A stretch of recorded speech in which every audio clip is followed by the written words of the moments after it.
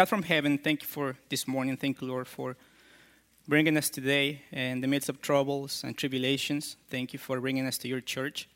Thank you, Lord, for allowing us to open your word and to learn from it. We pray that the Holy Spirit will speak to our hearts according to our needs. We need your word. We need to be hungry from your word, Lord, and we are thirsty from your word. And we pray that this morning that thirst and the hunger will be satisfied, Lord. Please give us wisdom to understand this word this morning. In Jesus' name, amen. This morning we're going to talk about attacks and counterattacks. Counterattacks can make a huge difference in the outcome of a battle, of a war. Arguably, the most famous and important counterattack during the Civil War was the defense of Little Round Top during the Battle of Gettysburg. Many historians argue that this counterattack greatly helped the Union with this important battle and eventually allowed them to win the whole war. On July 2nd, 1863, Confederate troops under Robert E. Lee were attempting to cross the Potomac River to separate Union forces from Washington. Little Round Top was a strategic hill on the very left of the Union line. Colonel Joshua Chamberlain was given the responsibility to hold the line with his 20th Maine Regiment against several attacks by the 2nd Alabama Regiments. Exhausted and almost out of ammunition, Chamberlain decided to launch a counterattack. He yelled, "Bayonet!" and his men quickly charged at the Confederates with bayonets drawn. Scared, the Alabama forces began to retreat, only to be met by surprise fire from behind. This counterattack allowed the Union to hold Little Round Top and helped the Union to win the Battle of Gettysburg. Counterattacks are key when defending essential ground against the enemy. And this is the case in Acts 15, where the church was fighting to hold the most essential ground, which is salvation by grace through faith in Christ alone. And not just that, but the church was fighting to hold another ground, which is the bond of unity. What brings us together? What allows us to come together as a church?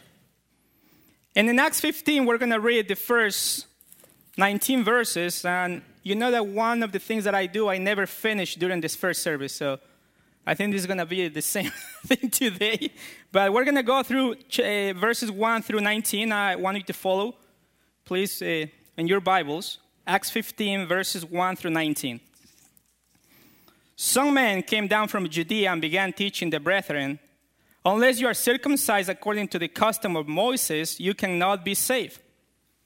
And when Paul and Barnabas had great dissension and debate with them, the brethren determined that Paul and Barnabas and some others of them should go up to Jerusalem to the apostles and elders concerning this issue. Therefore, being sent on their way by the church, they were passing through both Phoenicia and Samaria, describing in detail the conversion of the Gentiles, and were bringing great joy to all the brethren. When they arrived at Jerusalem, they were received by the church and the apostles and the elders, and they reported all that God had done with them. But some of the sect of the Pharisees who had believed stood up, saying, "It is necessary to circumcise them and to direct them to observe the law of Moses." The apostles and the elders came together to look into this matter, and there had been much debate. And after there had been much debate, Peter stood up and said to them, "Brethren, you know that in the early days God made a choice among you that by my mouth the Gentiles would hear the word of the gospel and believe. And God, who knows the heart, testifies to them, giving them the Holy Spirit, just as he also did to us. And he made no distinction between us and them, cleansing their hearts by faith. Now, therefore, why do you put God to the test by placing upon the neck of the disciples a yoke which neither our fathers nor we have been able to bear? But we believe that we are saved through the grace of the Lord Jesus in the same way as they also are. All the people kept silent, and they were listening to Barnabas and Paul as they were relating what signs and wonders God had done through them among the Gentiles. After they had stopped speaking, James answered, saying, "Brethren, listen to me. Simeon has related how God first concerned himself about taking from among the Gentiles a people for his name. With these words of the prophets agree, just as it is written, after these things I will return, and I will rebuild the tabernacle of David, which has fallen. And I will rebuild its ruins, and I will restore it, so that the rest of mankind may seek the Lord, and all the Gentiles who are called by my name, says the Lord, who makes these things known from long ago. Therefore, it is my judgment that we do not trouble those who are turning to God from among the Gentiles." So we have a simple outline. It's going to be, the first one is going to be the attack of false teacher with false doctrines. And the second is going to be the counterattack on false teachers and false doctrines. We're going to start with the attack of false teachers with false doctrines. And in verses 1 through 4, the first attack coming from false teachers is the attack on the nature of salvation itself. Their teaching was, if you don't circumcise, or unless you are circumcised, you cannot be saved. That was the statement, that was their message, that was the false teaching that went to Antioch, where Paul and Barnabas were missionaries from, and where the church, the Gentile church, started. And now there are people from Judea who are from the sect of the Pharisees coming to Antioch and telling people, if you don't circumcise, you cannot be saved. Judea was the region where Jerusalem is located. Okay? Judea represents the first region where the gospel needed to be preached, as commanded by Jesus in Acts 1:8. It says, when the Holy Spirit comes upon you, you will be my witnesses where? In Jerusalem, in Judea, in Samaria, and to the ends of the earth. Judea represented the mission field that later became the ground for war. A doctrinal war, false teachers' war. And the most important war that they were fighting was the truth about the salvation by grace through faith in Christ alone. The people to whom the gospel was preached became the main opposers of the gospel. These Judaizers, as they were known, were Jews who identified themselves as guardians of the Jewish traditions. The ones who were in Galatians 1:7 were disturbing and distorting the people of Galatia from the gospel of Jesus Christ. The ones that James in the chapter 15 itself called them to not trouble anymore the Gentiles believers. So there was a battle, and there was a battle about salvation. There was a battle about how can a person be saved. This battle was not easy because the attacks came from who? The attacks came from people who claimed to know, I understand the Old Testament. Okay? These were people that knew the Old Testament. These were people that were trained in the Old Testament. But they couldn't accept the fact that before their eyes, the Old Testament was fulfilling. It's interesting, this part. They couldn't accept the fact that the Old Testament already told them about what happened at that moment when Jesus Christ came, when Jesus ascended to heaven, and when the Holy Spirit came upon them and upon the Gentiles. They couldn't accept that fact. So the battle was not easy. This was the war that Paul and Barnabas had to fight in the church of Antioch. The scripture describes these false teachers as strong men from Judea. And their message was plain and simple, right? It is impossible. It is impossible to be saved if you don't get circumcised and if you don't keep the law of Moses. Why do you think circumcision was so important for them? Why do you think circumcision was something that they were willing to go to war against the apostles, against the elders, against the church in Jerusalem? Why it's so important? It's because in Genesis 17, Genesis chapter 17, verses 10 and 11 says this. This is my covenant, which you shall keep between me and you and your descendants after you. Every male among you shall be circumcised. Okay? But then verse 11 says, and you shall be circumcised in the flesh of your foreskin, and it shall be the sign. It shall be the sign of the covenant between me and you. So there was a clear command when God made his covenant with Abraham that they should circumcise the male in the 8th day to show that they are part of God's people. That outside sign that shows that they were part of the people of Israel. And even there was a clear command in Leviticus chapter 12, verse 3, to circumcise the male as well. So circumcision for them was important because it represented the covenant that God made with them, with their father Abraham, and continue with Isaac, and then continue all the way to Jacob and the 12 tribes. Because it represented that. It represented the covenant that God made with them, and it represented the purification as well. So now you can understand why there was a problem. There was a big problem. And the words that describe this problem are found in verse 2. When it says that Paul and Barnabas had great dissension and debate with them. That is interesting that they say great dissension. This is to say the counterattack that they were giving was not little.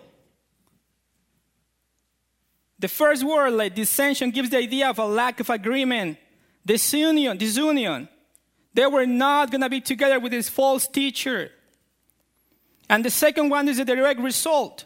Because if I don't agree with this, if I know that this is not true, if I know that the salvation is not by the works of the law, then I need to debate strongly about this topic.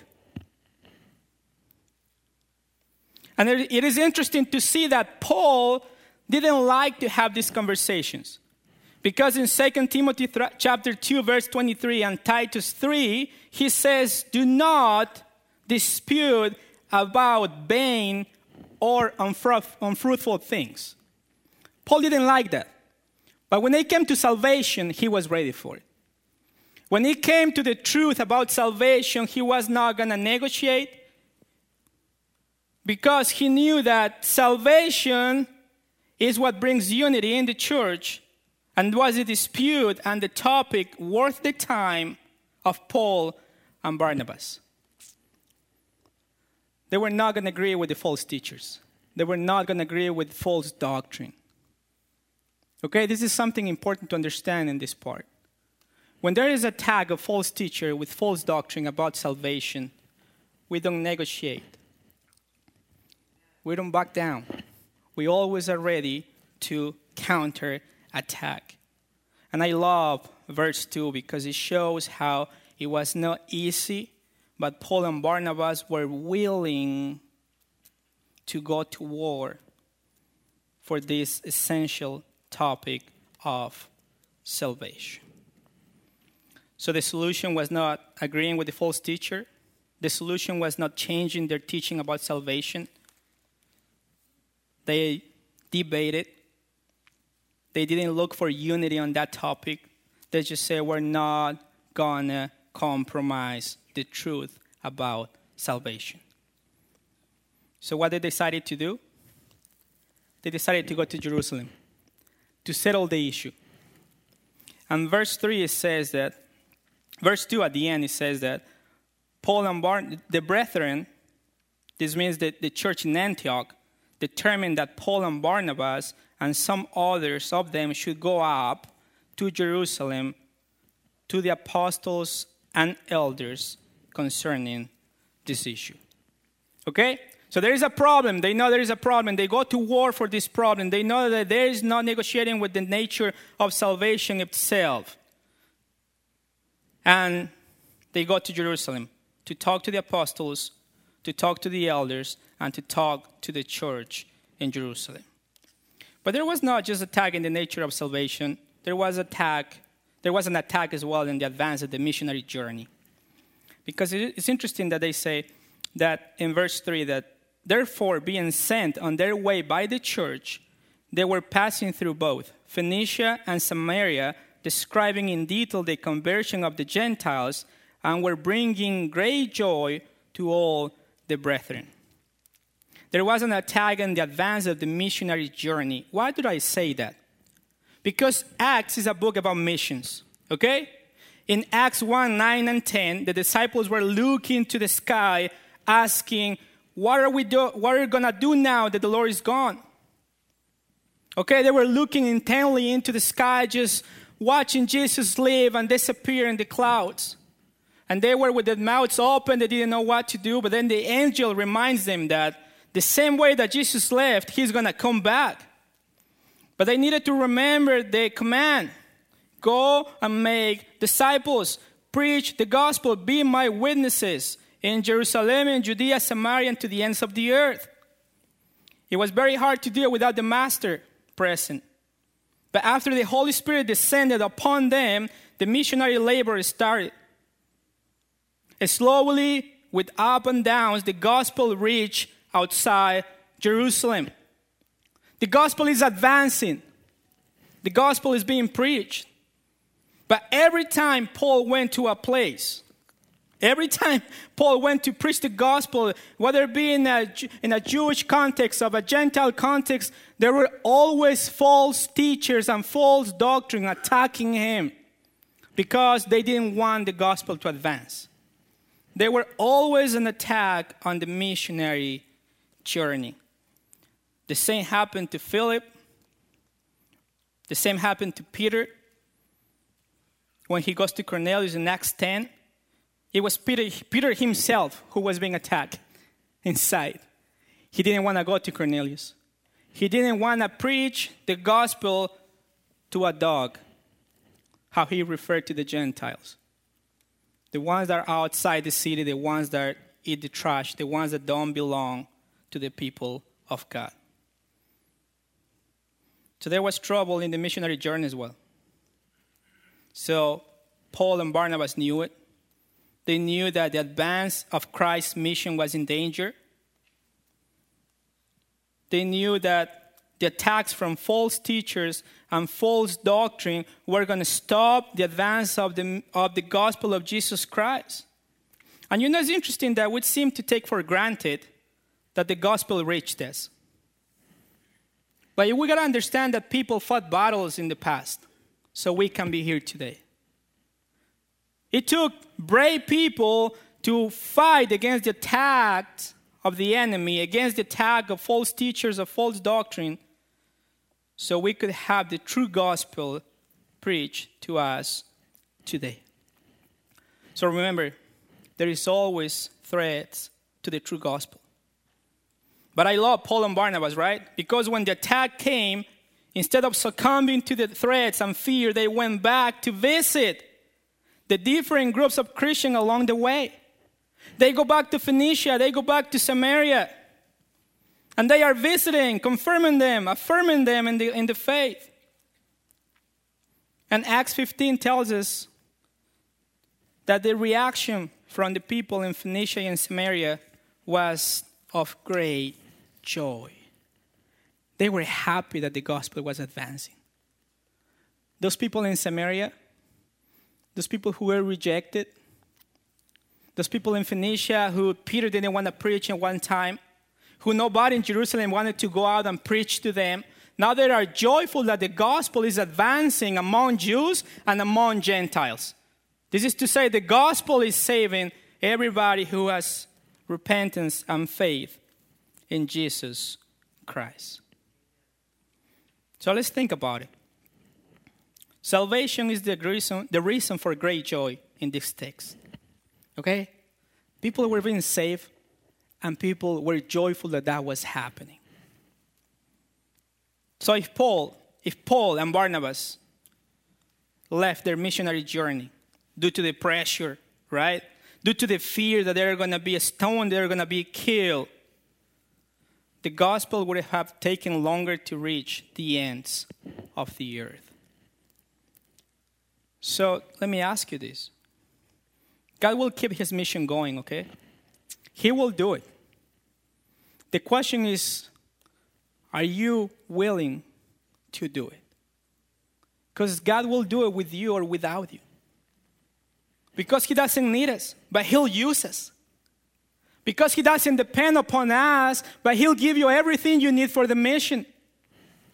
So with Paul and Barnabas, it was amazing to see how God gave them everything they needed to fight through these battles, these essential battles. So God will keep his mission going. The question is, are you willing to do it? And the third attack is an attack on unity. First, an attack on the nature of salvation. Second, an attack. Sorry, the heat is getting me.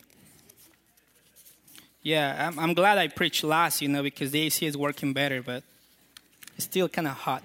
It says advance in the missionary journey, attack on the advance of the missionary journey, and an attack on unity. Okay? There is a third attack, an attack on unity. Why do I say this? Go with me to verse 5. But some of the sect of the Pharisees, and this is interesting to see, who had believed. Okay? Some of the sect of the Pharisees who had believed. So there is attack on unity. Why? Because the attack on verse 1 came from outside, right? They are outsiders who are coming inside the church and try to penetrate the church, try to deceive the people from the church, and Paul and Barnabas were ready. But in verse 5, it says that people who believe, who were inside this church in Jerusalem, stood up and said this: it is necessary to circumcise them and to direct them to observe the law of Moses. So look at this. The attack transitions from outside the church to within the church. Now we're trying to damage fellowship. Okay? We can protect the attacks from outside, right? We just don't let them in. But when it comes from inside, it starts attacking the unity that we have as believers. Fellowship. While we cherish, they were trying to add things for fellowship. And it says that they are from the sect of the Pharisees who had believed. And it's interesting to see that in verse 4, Paul and Barnabas reported all that God had done with them. This is to say, they gave a report of that God is saving the Gentiles. He's giving salvation to the ones who believe. And God is doing amazing things among the Gentiles. And the only reaction from these people who believe and were part of the sect of the Pharisees was this: they are not Jews. So they must fulfill not just the circumcision, right, in verse 1, but now they need to keep the law of Moses as well. This means that without keeping the law, there can be fellowship. So we need to understand one thing is to receive attacks from outside. But when the attack comes from inside, division is inevitable. Inevitable. Division will come later or sooner. Because we're attacking the essential of unity. We're attacking the essential part for unity. And the Pharisees saw what separates them as the main component of the church. For the Pharisees, what separates them, what makes them different was the main component for fellowship. The law must be followed and to be saved and have fellowship. Okay? So you need to follow the law of Moses to be saved, and you need to be circumcised and follow the law of Moses to have fellowship with the church of Christ. So let me tell you something. If we base the church in the things that makes us different, we will end up with 350 million churches just in America. If we base unity in the things that makes us different, everybody will have his own church with his own preacher, with his own people, his own musicians. Everybody will be the way I like it. That's why it was so important to define what makes fellowship possible. Okay? What makes fellowship possible for these people? It is not language. Okay? They spoke many languages. Okay, Greek, Hebrew, Aramaic, many languages they spoke at that time. So it wasn't language, it was not culture. It was not culture. That wasn't the glue for unity.